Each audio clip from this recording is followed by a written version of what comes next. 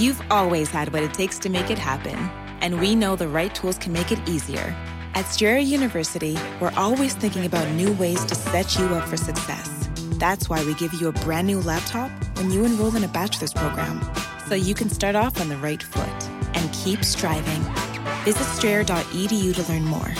Eligibility rules, restrictions, and exclusions apply. Connect with us for details. Strayer University is certified to operate in Virginia by Chev.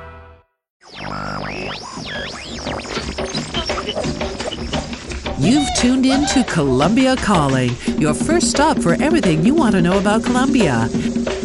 How and where to invest, where to visit. From the Pacific to the Caribbean, the Andes Mountains to the Amazon jungle, Colombia has a slice of everything. Shooting from the hip, answering the questions that need answering. Here's your host, the journalist and hotelier Richard McCall, shedding some light on the fashionable South American destination of Colombia. It's that time of the week again, folks. This is me, your host, Richard McCall, 2,600 meters close to the stars in Bogota, Colombia, and this is episode 395 of the Colombia Calling podcast. This week's very special guest joins us from Toronto, Canada. Her name is Dr. Paola Cubillos, and we'll be discussing and we'll be reflecting on what it means and what has happened in the 5 years since the signing of the peace accords with the FARC back in 2016. And we're taking it from the perspective of Dr. Cubillos' experiences with her family, a Colombian living overseas. And it's an interesting story, one definitely upon which to reflect. We'll be going over to the newscast with Emily Hart shortly, and thank you to all of those of you who signed up on Patreon to sponsor and support the Colombia Calling podcast. Remember that for just $2 a month, you can subscribe to the newscast by journalist Emily Hart, and for a little more, you can support the Colombia Calling podcast and, of course, sign up for certain pieces of merchandise that will come your way as a thank you for supporting the Colombia Calling podcast. So right now, we go over to Emily Hart with the newscast, and then we'll be back with Dr. Paola Cubillos in Toronto, Canada, talking to us about her experiences in the 5 years since the signing of the Accords back in 2016. Don't go away. Thank you again. I'm Emily Hart, and these are your top stories for the week of September 27th, 2021. Yesterday marked the 5th anniversary of the signing of Colombia's peace deal with guerrilla group the FARC. On the 26th of September 2016 in Cartagena, President Santos and Rodrigo Londoño Echeverri, alias Timochenko, the FARC's top leader, signed the agreement that they had negotiated over months in Cuba. Between 1958 and that date, the conflict had caused more than 250,000 deaths, with more than 80,000 disappeared and millions displaced. However, according to the latest report by the Kroc Institute, which monitors implementation, less than a third of the 578 points of the agreement have been implemented. Achievements can be seen in terms of demobilization of combatants, participation of the FARC in democratic politics, and the creation of transitional institutions like the Truth Commission and the War Crimes Tribunal, the HEP. However, it is considered by many that this government's implementation has been at best reticent, and the challenges are multiplying. The ELN, FARC dissidents and armed criminal groups like Clan del Golfo have taken advantage of the power vacuum left by the FARC and remain in conflict in many parts of the country, amid an upsurge in violence with killings of social leaders, massacres and forced displacement at alarming levels. This week, the HEP called urgently for new measures to protect FARC combatants and signatories of the peace deal, 37 of whom have been killed or have disappeared just this year. More than 250 have been murdered since the signing of the peace agreement.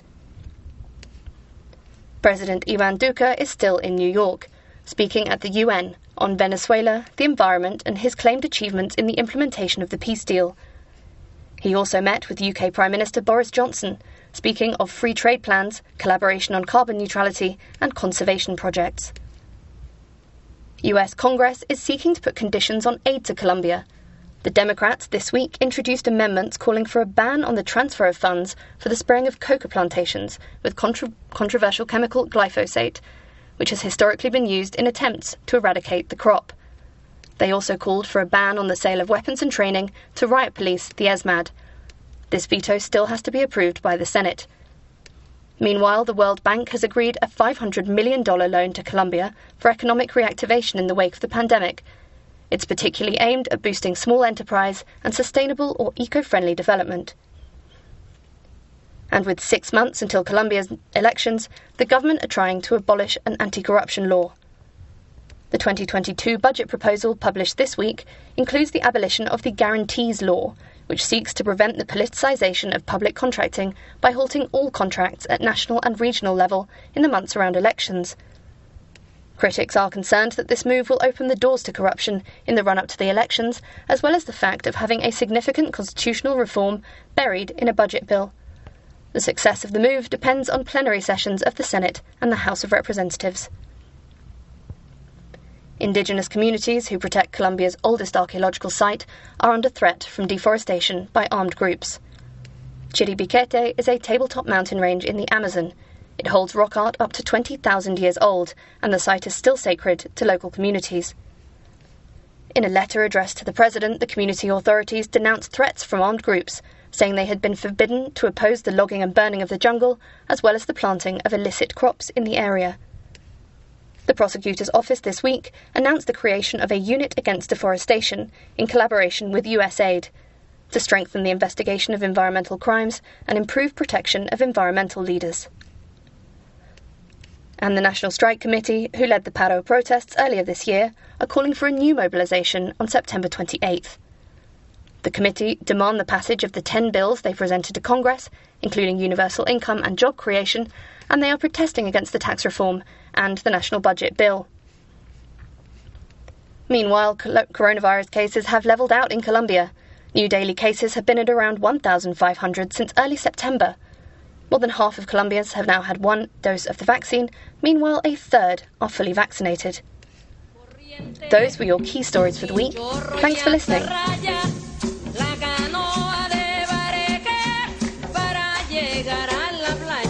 And we're back. This is segment 3 of episode 395 of the Colombia Calling podcast. My very special guest this week is Dr. Paula Cubillos, who is in Toronto, Canada at the moment.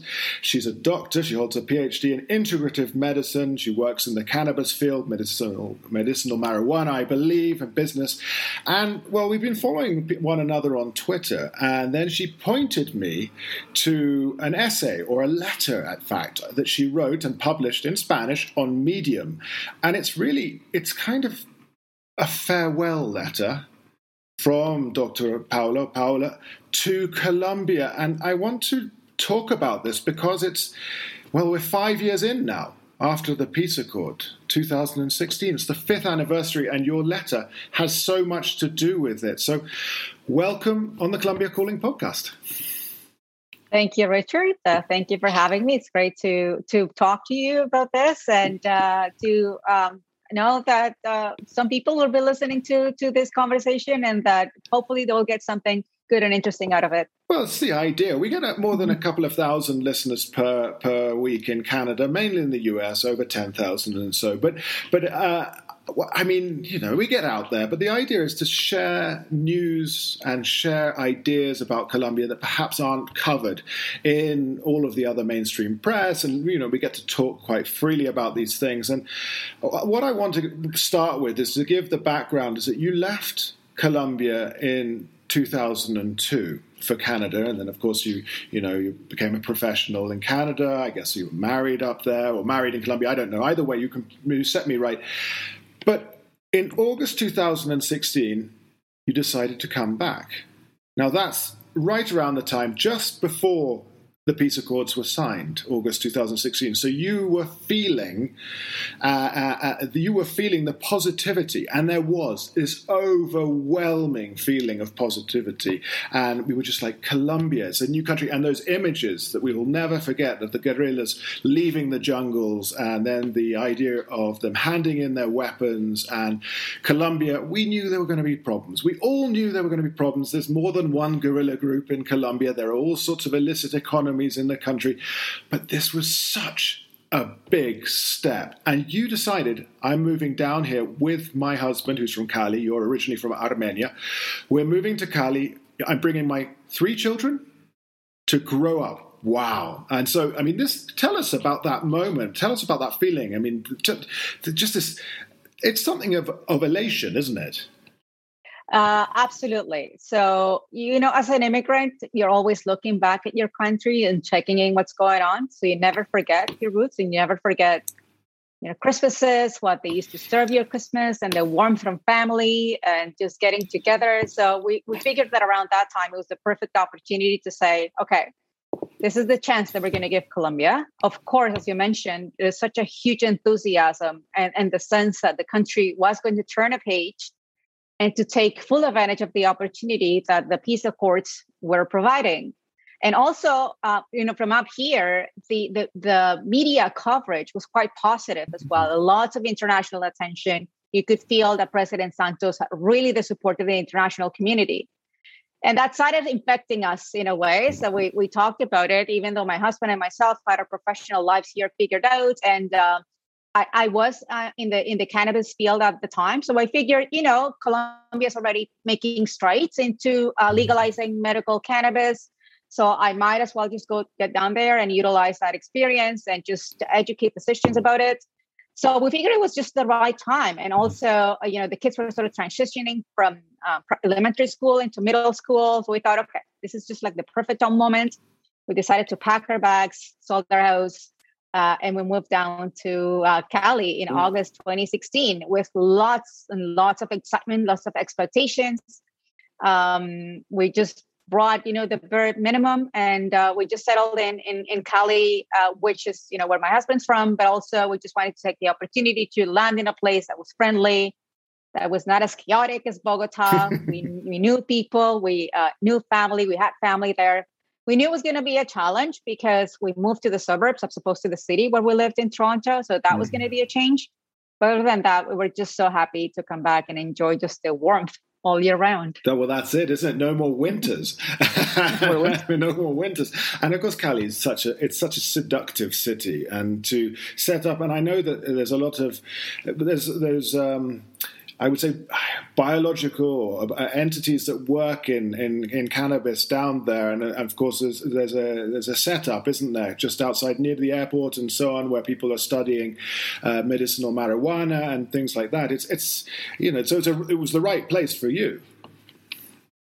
Absolutely. So Cali offered many opportunities, like work-wise as well. As you mentioned, there are big agronomical centers that are studying cannabis and other plant seeds. So it was great to land there. Although I have to say that Cali wasn't my home base. My kids and my family were there, but I was traveling all over the country. So I spent just the weekends mainly in Cali, and while the kids were going to school and whatnot. So we were able to meet just lovely people and just get together with family again, and just to enjoy those first few months of, having the sense that we were going to make it happen, and the country as a whole was going to make it happen. So the sense was hope. The sense was opportunity, what we brought into Colombia. And over time, we just came to a hard realization that things weren't going to be as rosy. Maybe we were too naive at the time. But we knew that it was going to be more challenging as we started to get to know more people and just listen to diverse viewpoints about the idea of a peace accord under those conditions that most of the country didn't approve of. We found out later. Yeah, there's all sorts of things. I want to reflect slightly on that period between sort of August when you arrived and then the signing, which was in September, and then, let's say the first signing, and that whole period up until we get to the referendum. But we get that whole period. There was just this. It was as if a weight had been lifted off, like the collective burden of Colombia. We're like, we really can do this. We really can, despite the naysayers and despite the people against it. Talking about impunity and talking about we were going to become Venezuela and talking about all these things that just kind of seem. They still seem far-fetched to this day, but that's my politics there speaking. But at the same time, there was just this feeling, and I have businesses, of course, in tourism, and everyone was going crazy. And then it was aiming towards, 2019, which was the best year ever in Colombia's tourism industry. And so you're sort of like, oh, wow. And then that referendum happened. And of course, there are all sorts of things around it. There was it Hurricane Michael up on the Caribbean, so people didn't go out and vote. And then there were other things. And yeah, okay, so it was 51 no, and then 48.9 or something yes. And I had been out in my car driving around. I wanted to take pictures of everyone with flags. I ended up taking photos of people crying. I don't know. I mean, how did you feel there? Because you had bet everything.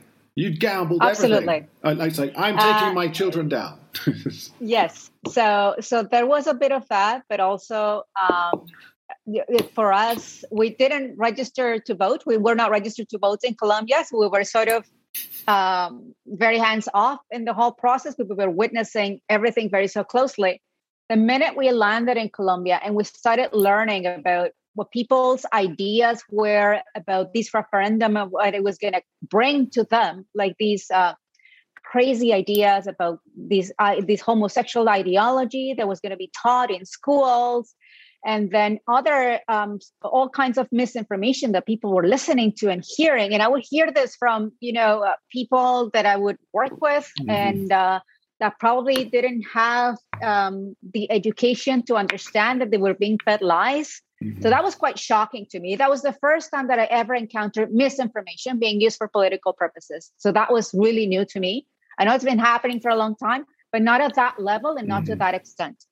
So that was point number one. And number two, on that referendum day, just watching the television and seeing that the big cities were voting completely different from the places that witnessed and lived through all that violence for so many decades.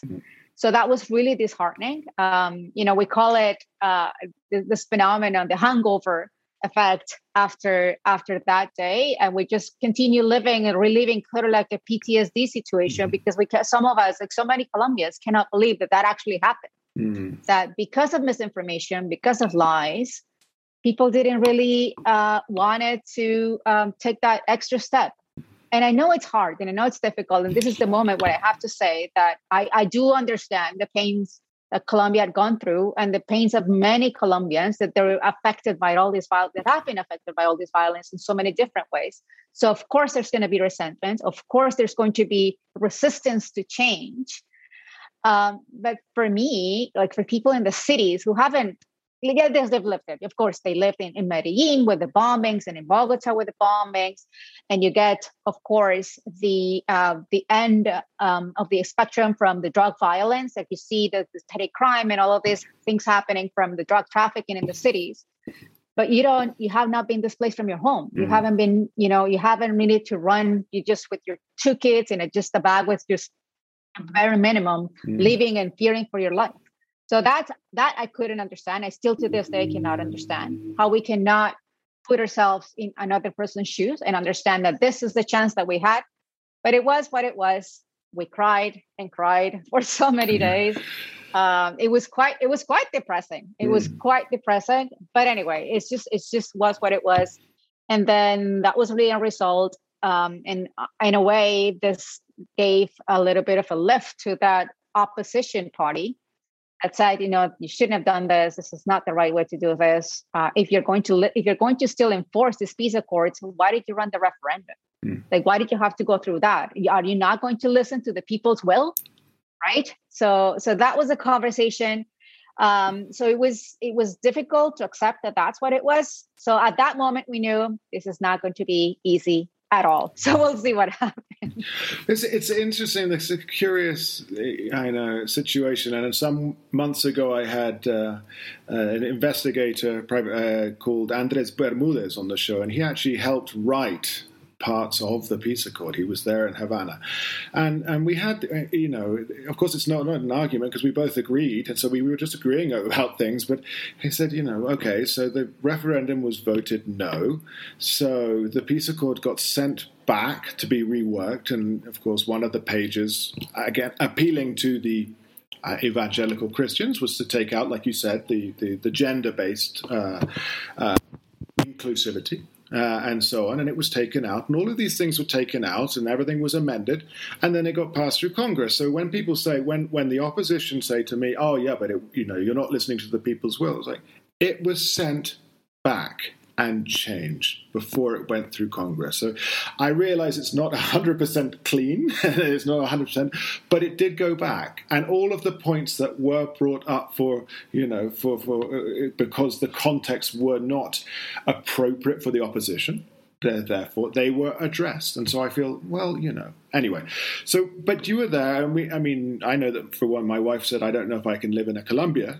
I don't know if I can live in this Colombia. And I was so down as well. It's just like, But my country had just gone through Brexit. So I'm just like, I'm not going there. I hold Canadian citizenship. That's right. I hold Canadian citizenship. And I was like, but I'm not going to Canada when Trump's got voted in. So it was like a hard year. I know that Canada... It was really hard, yeah. I know, being neighbors before anyone picks me up on that, I know. But it was just hard. I didn't want to go to North America, let's say, with this. So we stayed, and everything was, it wasn't great, but it wasn't the end. We were disappointed. This is the truth. But life went on. But like you said, this victory in the referendum gave them the impetus, didn't it? The Centro Democrático. And of course, then you've got left versus right in the elections. You had Ivan Duque against Gustavo Petro, and the stigma attached to any leftist candidate is what's really going to happen at the end. We know that, and I understand that. I fully and wholly understand that, and of course the misinformation and so on. But I understand that Colombians, and many will be like, we are worried because of where it comes from. So, I mean, I want to put it back in your case again. The elections happened, and it was, let's say that there were sort of 6 things. I don't know. I'm making up that number there, but first the referendum. And then we had the elections, and the elections went the way of the Centro Democrático. You started questioning the move, I think. You said, this is 2018 now, right? So we've moved on 2 years. I didn't think it was going to be that it ended up being, actually. I knew that because of the results from the referendum, it was going to be very difficult to shake that off, and for any left on centrist candidates to actually take that post. So I knew it was going to be Centro Democrático. This guy, Duque, he just didn't seem like a major threat to anything. Now we know that it is a huge threat to put somebody who doesn't have any experience whatsoever and a total inability to step up and actually do the right thing. So at the time, it just didn't seem so bad. I just thought it was just the normal way that it's going to go. Juan Manuel Santos was pushing a really progressive agenda. I remember under Alejandro Gaviria, he's a minister of health. Actually, the medical marijuana law was signed, and he was pushing conversations for euthanasia and pushing many progressive conversations that I thought, coming from a progressive country, I thought, okay, this is really looking in the right direction. It's more aligning with probably a better social policy as a whole for the country. We're not going to be fighting the guerrillas anymore. So we're finally going to be able to really build from the base and provide for a good country for everybody. So nobody's left behind. But then Duque won. I said, okay, well, this is just the natural way that things are going to go. It's okay. Like the guys, I said, didn't seem like much of a threat. Yeah. But then the killing started. And the social leaders started to get murdered. And then he wouldn't say anything. And then the ambientalistas, so people who defend the environment, the environmental leaders, also started to get murdered at an alarming rate. And then people who belonged to the FARC also being murdered quite significantly. Then I thought, okay, so this guy really is not going to do his part. He's not going to play the game. He could have, just said, forget about ideology. I'm just going to do the right thing for the country.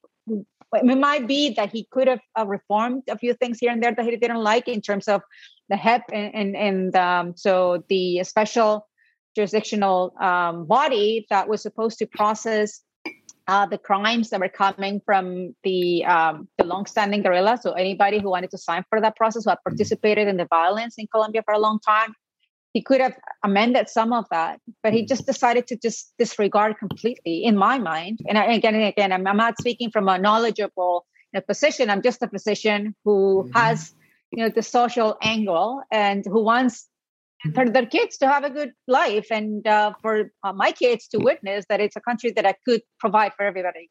But that was not the case under this president. And so for 3 years, we just kept getting the news. It's just murders and massacres and then the same thing over and over again. So, and he wouldn't do much about it. I remember one of his defense ministers, Botero, that he was quite confrontational about it, quite a controversial character as well.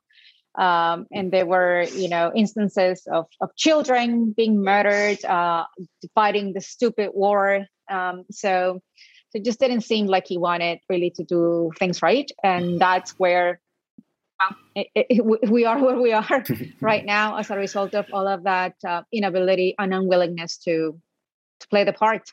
Yeah, it's that thing, isn't it? It's just at no point during, let's say, when it was fully reported, because I think a lot of it's not being reported now, because I think, or we're not seeing it because we're just so familiar with it. But like you said, when we talk about the environmental defenders, it was 2019 Global Witness had Colombia as the worst country with 64 environmental defenders being killed. In 2020, 65. I wrote a piece just last week, I think it was, for the Globe and Mail on this. But he never stood up. Duque never stood up and took a stance. And then when he did, it was just militarization. And having spoken to experts based in Buenaventura and other places, in Tumaco, it's like, well, yeah, they send another, 6,000 soldiers down, and they police the same stretch of road. And so they're not even, getting involved in stopping the gangs or stopping it. And of course, militarizing does not bring to an end the pre-existing social situations. These need to be addressed, and they were largely addressed on paper, at very least, in the peace accords. I mean, this was part of the thing, part of the deal. And so I can only understand your this hope starts to drop and drop and drop. So, and then we get into... So I'm sure you can hear my child in the background. But then we get into 2021. Well, 2020 and the pandemic, and 2021. August 2021, that's it. That's it. And you guys upped and left. But it was a combination of factors. It wasn't, the decision was made quite suddenly, but definitely we saw... not just the hope, but the possibility as well unraveled very quickly. The minute that the country was put under strain, under this amount of strain by COVID. So realizing that people who could perfectly stay home and chose not to, who had every possibility to work from home or to just stop the potting for a few months and they didn't want to. I can totally understand that these are really trying times, and this is something that psychologically we were not prepared to face. So of course everybody's going to deal with things in the way that they can with the best resources they have. But for a lot of the people or the peers in my community, that was not the case. So again, it was another expression of how little they care for others. That's the way I took it. So that's a hard pill to swallow for me, because as a physician, you make so many sacrifices, and I don't want to put myself as the martyr out there or anything of that. My profession is just, the highest calling there is in the line.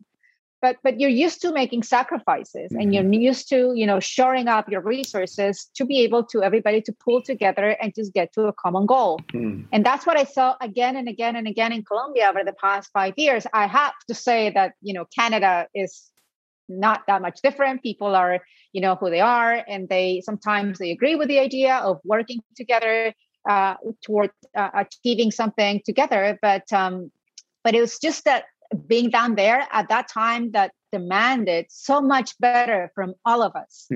And so many of us were not willing to just put our part. And I'm not saying about folks that need to go out and they make a daily living and they just cannot stay home because they have to go and sell a trinket or two to be able to bring back home the bacon and to feed their families. I'm not talking about those people. I'm talking about people in well-off neighborhoods that just continued living their life as if nothing was happening throughout this pandemic. So to me, those expressions of selfishness, I still do not understand, and they're just very difficult for me to swallow. But at the same time, the way that the government dealt with the pandemic, of course, all governments hesitated at first as to what to do, because nobody knew what to do. Like the science was just coming on and was just very sudden, very quickly. And there's always this tension between, keeping people safe, quote unquote, and then the economy, which, for many people who tended to antagonize against my position on social media, it was, if you lock them down for so long, of course, the economy is going to suffer. And of course, they are going to suffer as a result. And that's what we're seeing right now. But the response was so inconsistent. And again, this lack of solidarity, or people's maybe not wanting to trust the government and not wanting to listen willfully to what the government's directions were, it's just a reflection of years and years and years and not building that trust with the people. So that was very sad. But of course we knew, and around that time, I remember June, July, having this conversation with my husband. I told him, this country is not going to be like in good shape after all of this ends, and it hasn't ended really. So it might be time to start thinking about, what's going to happen, because in Cali, where we lived, there's this confluence of so many social factors. It's not just the migrant communities from Nariño, from El Cauca, that have been displaced by this longstanding war in Colombia, from El Pacifico, from El Chocó, but also we have Venezuelans as well arriving to the city. So it is just like a pressure cooker, and you would see more people out into the streets, like just asking for money, and just people just piling up in the corners, in the traffic lights, just like trying to make ends meet. So we know it was going to be hard for that particular city to deal with the pressures and with the stresses. And then, but even before that, in November, I don't know if you recall the protests, November 2019, this big social movement. And around that time, there was also, the big social unrest. The people were out in the streets, and this is before COVID. And they were trying to make the case for better social policies, for better, for a government that really looks after its own people. And my community's response was to be frightened and to spread rumors on WhatsApp that got us all scared. And that's the first time that I saw that the people in my community in the south of Cali were so heavily armed, because I know the weapons and I saw the weapons, and I would hear, I would get this, messages on WhatsApp saying, no, don't worry, we're armed, we have these guns and blah, blah, blah. And I just couldn't believe that I guess it's just a level of threat that people feel that I wasn't never exposed to. And I guess I can understand that, because they've lived with the back tail or the tail end of the drug trafficking issues for such a long time. So people fear that at any time a war is going to erupt, so they're ready for it. So then, over time, it's just the situation deteriorated more. COVID was never really under control. And then we get to the events from last April and May. So, the 2019 pre-COVID protests, yes, there was violence, but there was, and honestly, without being far-fetched, the government looked in a very precarious state.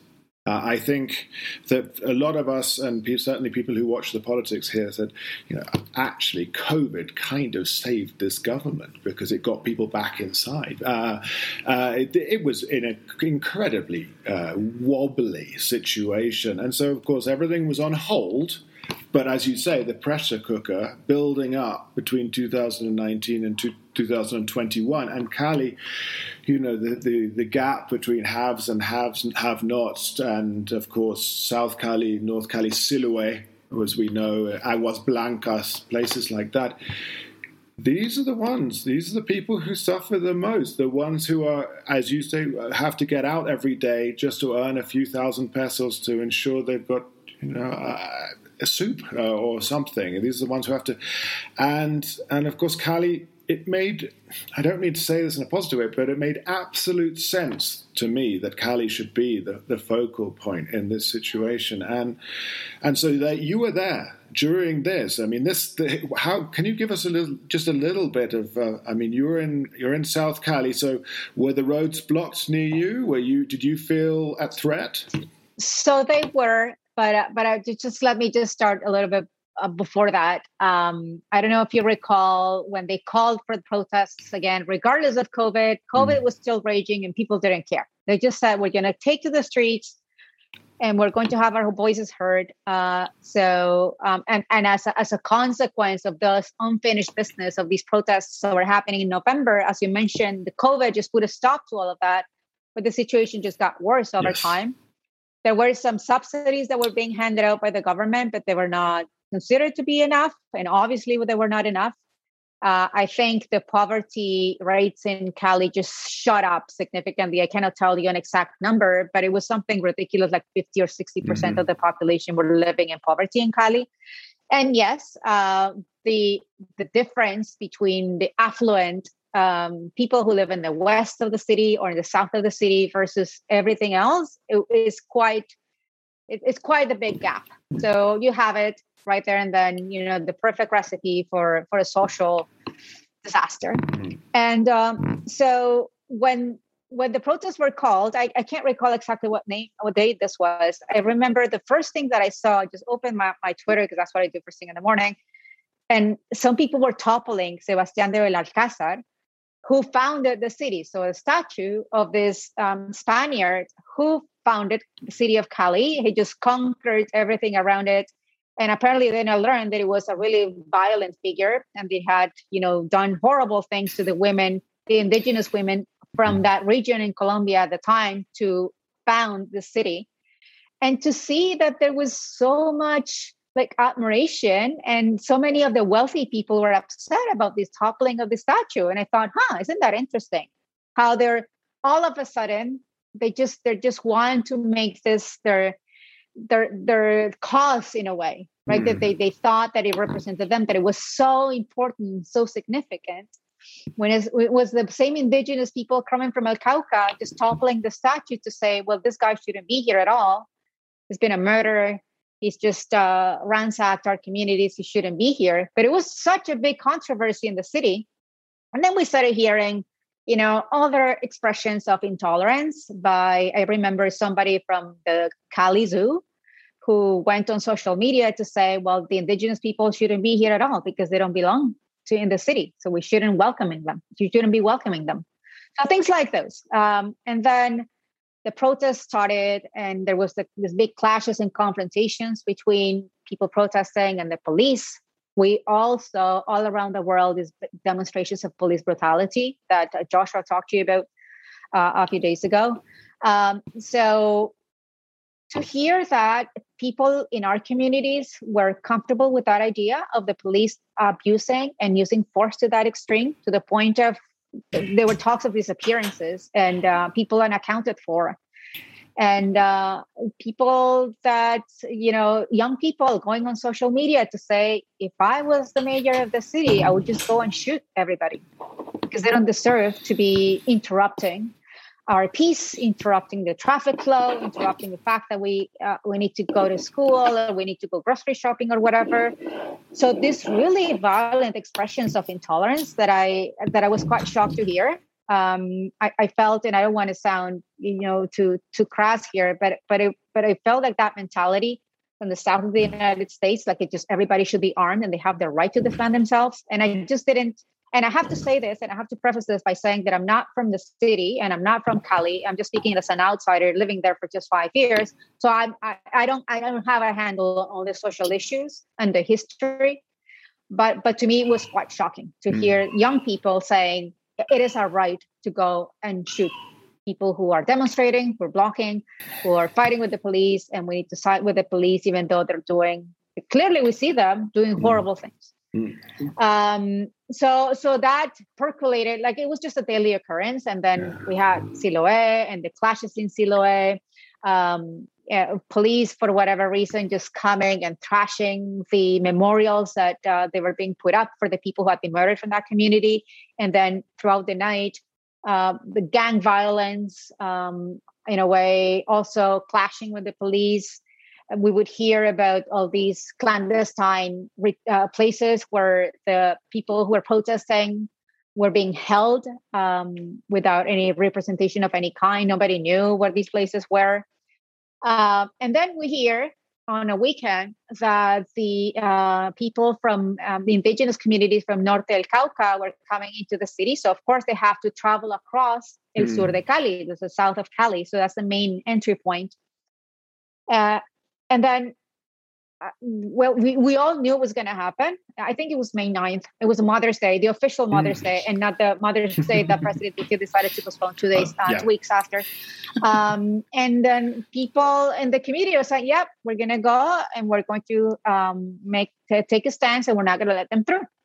So the people from my community, they just, with their big cars and armored vehicles, really, they just went and they blocked. And they got it to a standstill with these people who were peacefully coming into the city to join the protests in their big, colorful buses. And then you hear that on social media, they're live broadcasting what's going on. And then the next thing I know, that there's shotguns going, everywhere. And this is just 2 blocks from where I lived.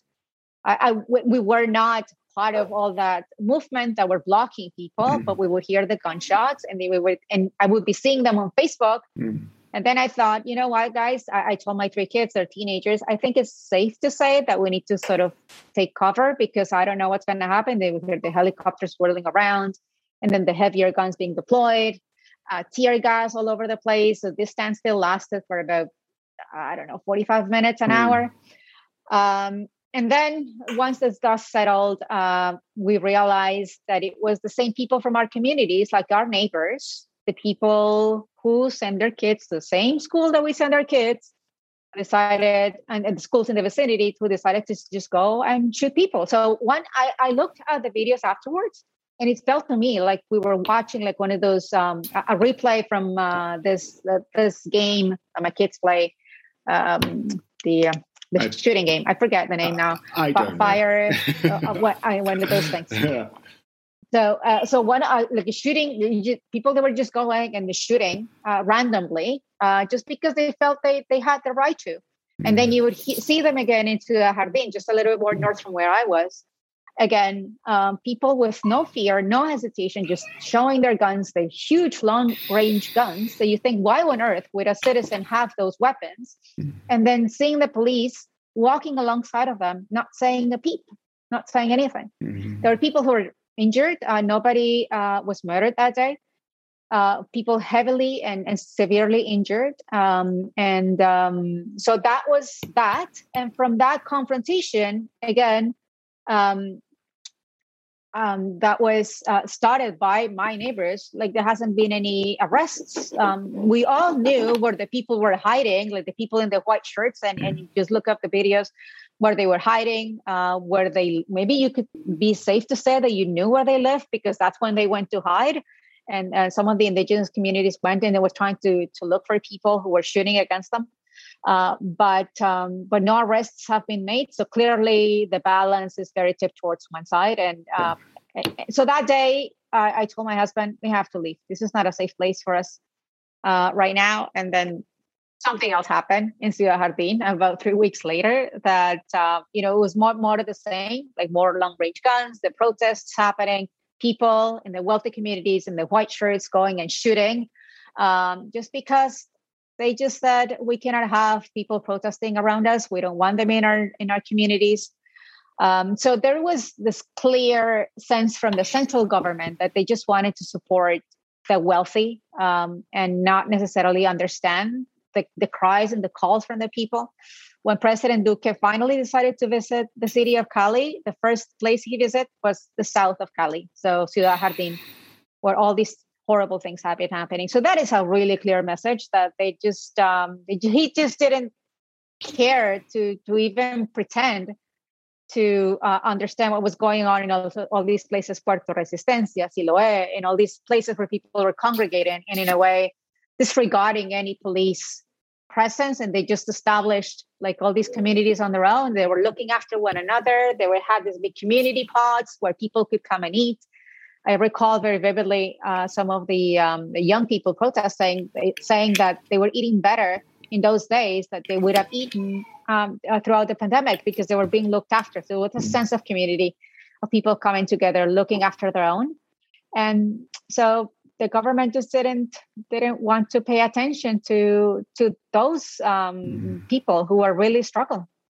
I have a couple of questions on this because, these confrontations took place within about 2 blocks, let's say, of where you live.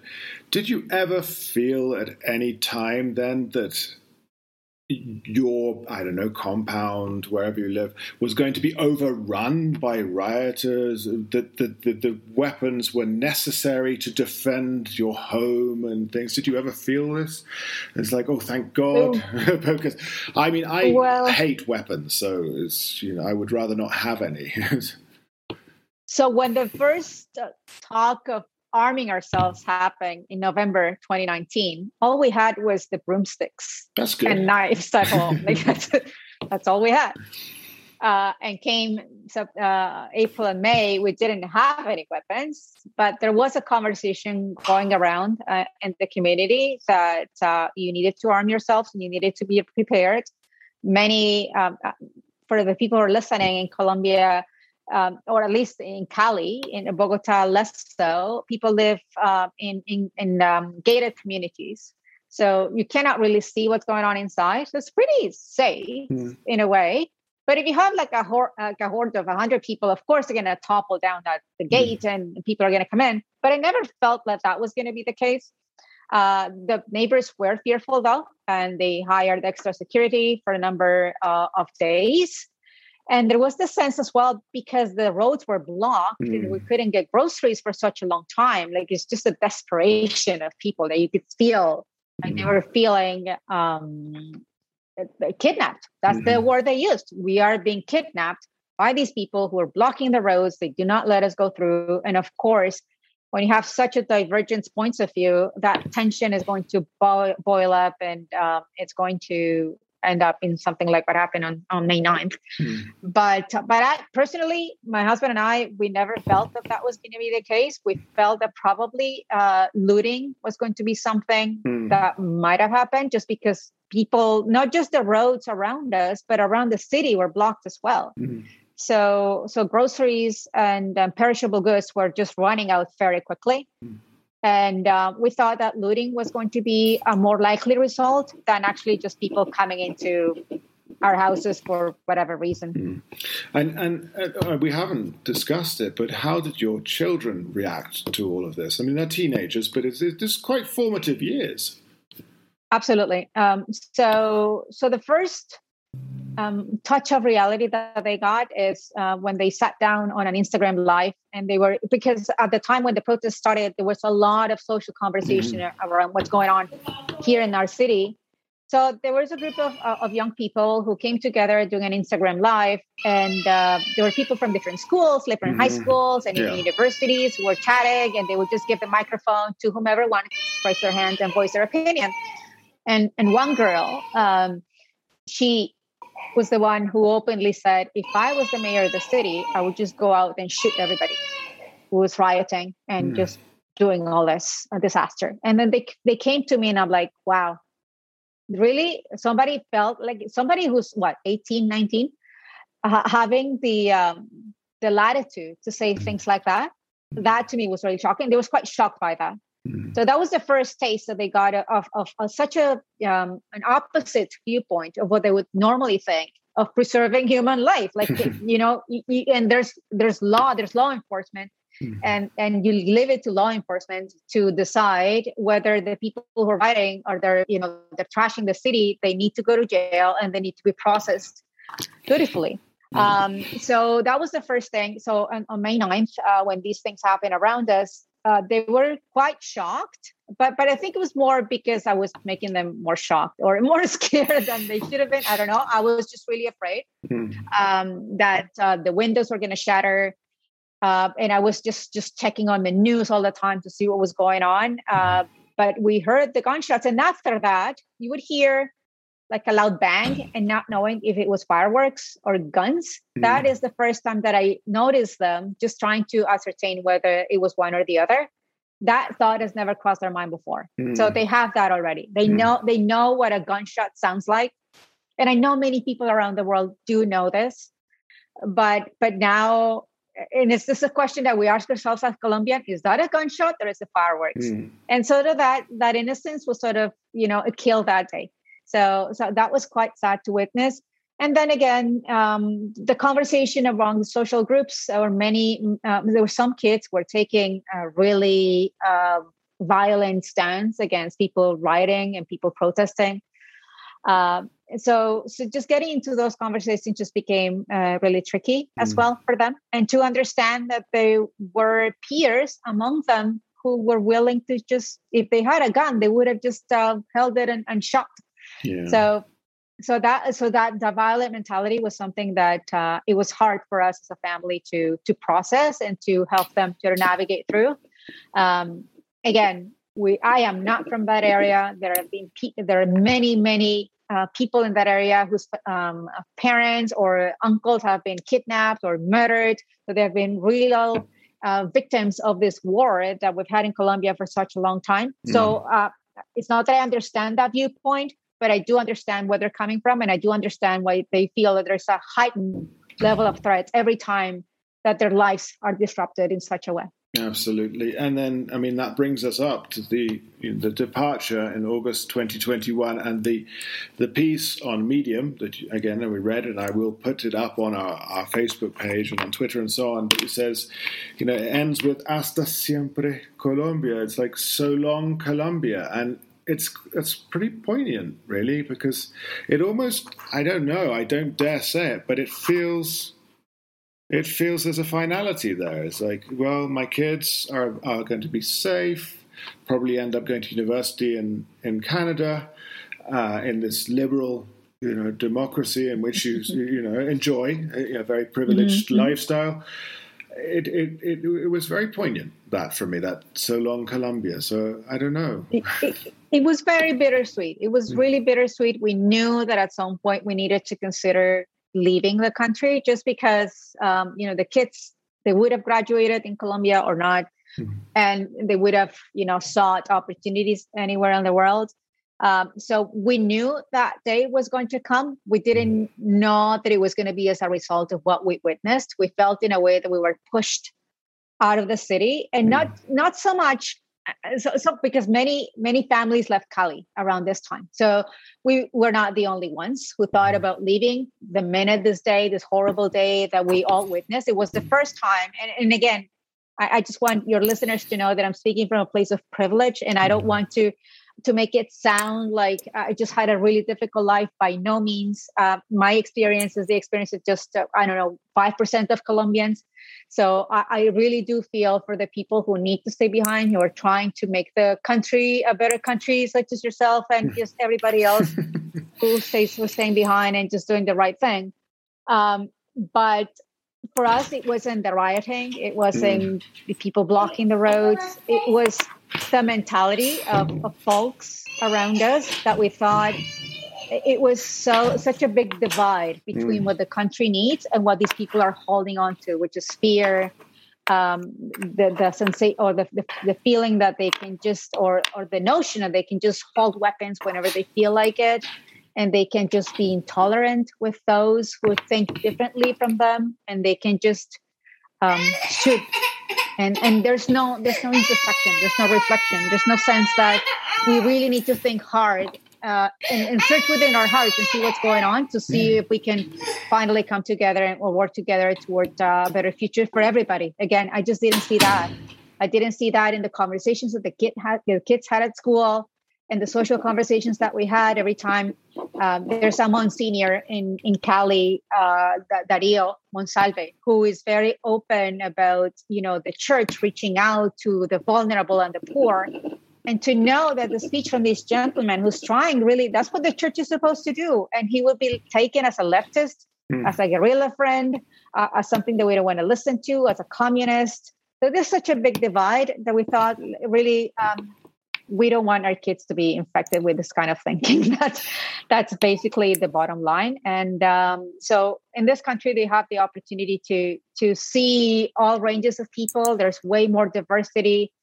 There's a somewhat progressive agenda. And I think, and I'm hopeful that at some point they're going to see that they can go back to their country, to Colombia, and contribute and building based on that basis. That's I think anyone who could and anyone who can in your position is entitled to and entirely within their right. Exactly, and I understand that wholly. Don't think that I haven't considered upping sticks and leaving with my 2 children. I don't think it's the time right now, but I don't think, it in this really difficult period, it has crossed our minds. We have discussed it. And, sort of think, where might the country be going? We're going into presidential elections in 2022, which don't look too positive to me. But we don't have, unfortunately, any more time to discuss all of the other things that there are to discuss. But I would like to thank you right now and on behalf of all of my listeners for sharing, it's an intensely personal story of this journey of, maybe naivety, but why not? Why can't we be naive to come back and gamble and bet on your own country to be improving? And you came down, you were making a life of it. 5 years, again, is not a short amount of time either to take this risk and 3 children, uproot them from comfort in Canada, comfort in Cali, but equally so. It's different comfort. And then, okay, August 2021, it's time to go. So listen, Dr. Paula Cubillos, thank you so much for sharing this with us. Thank you, Richard, for listening to my story, for listening to our family story. We hope that it just gives I don't want to sound too hopeless. I know that there are really good people in Colombia trying to do the right thing. And I'm hopeful that those voices that are trying to build for everybody are going to come forward in the next presidential election. But again, it just needs a little bit of all of us, every single one of the 50 million Colombians that are not just there, but around the country, around the world, to step out of our comfort zones, to think about, our neighbors, to think about those who are suffering the most. And that is the main thing. That is the main thing. If I had seen that my community was willing to embrace that kind of thinking, I wouldn't have left. But sadly, I didn't see that. So there we go. We might be back if things get better. Yeah, never say never. Never say never. I mean, we're here. We're betting on Colombia. But thank you again for your time. I will put up Dr. Paula Cubillos' article on Medium. I'll put it up on our Facebook page and, of course, on Twitter and so on. This has been a really, really fascinating conversation, very open. Bogota to Toronto, thank you so much. I mean, you have children to think about. Everything changes with children. And I know that people will have appreciated this conversation because many of us have been considering these ideas, but to have it and to hear it from a Colombian perspective makes it, that much more. It resonates far more, being a Brit here and so on. It's like, oh, yeah, okay, we just leave again. But Colombians trying to make the most of the country and then saying, listen, okay, it's time to go. So this has been episode 395 of the Colombia Calling podcast. Thank you so much for listening. We've got a number of interesting interviews lined up for the coming weeks, so please keep an eye out on our Twitter feed at Colombia Calling and our Facebook page as well. We're all over social media. You can tell what we're doing. And, for those of you interested in sponsoring the Colombia Calling podcast, it's on Patreon. That's patreon.com/Colombia Calling. And for as little as $2 a month, you can sponsor the newscast by Emily Hart, our journalist in residence in Medellin. So thank you again for listening. And be sure to share the podcast with everyone you know. I've been Richard McCall talking to Dr. Paula Cubillos. Thank you again and goodbye.